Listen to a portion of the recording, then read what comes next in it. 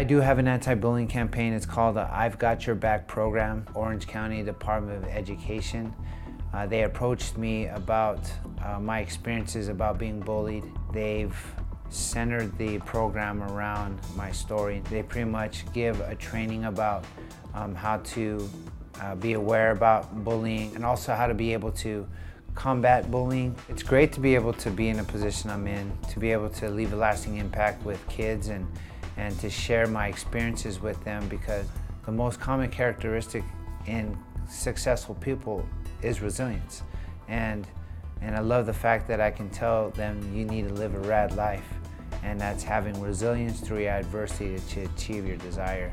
To have those tidbits of truth to be able to chew on and digest and be able to apply in their lives, I love that I can do that.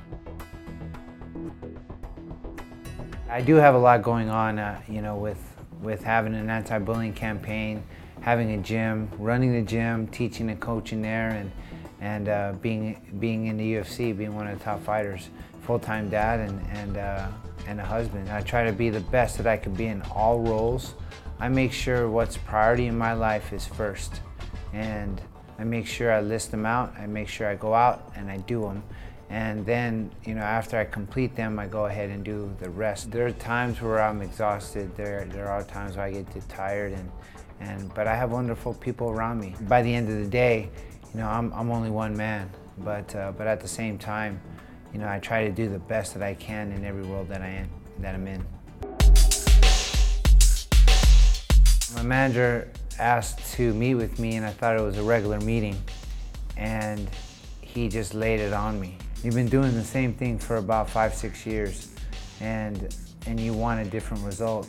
What makes you think that you're going to get a different result doing the same thing? You got a problem. You need to be an elite athlete first, and then be a coach, teacher, philanthropist later. You need to have somebody run your camp. You need to have coaches that are there running your camp. You need to step away from all your other responsibilities in the community. A lot of people say you need to prioritize your schedule, but truly in this camp I learned how to schedule my priorities. Now I have somebody running my camp, I have coaches that I trust and I confide in, and I feel like what you reap is what you sow. I've sowed good things in other people, been fortunate enough to live this life and live it to where people want to give back what I've given to them. Going into this fight, rejuvenated. He's Brazilian. His background is jiu-jitsu. He's got great hands. He's a well-rounded fighter, and he's been around for quite some time. I'm looking forward to this fight. I'm looking to take it to him. I'm looking to pressure him and be aggressive. I haven't been in the octagon for a long time, so I'm looking to make a statement with this fight.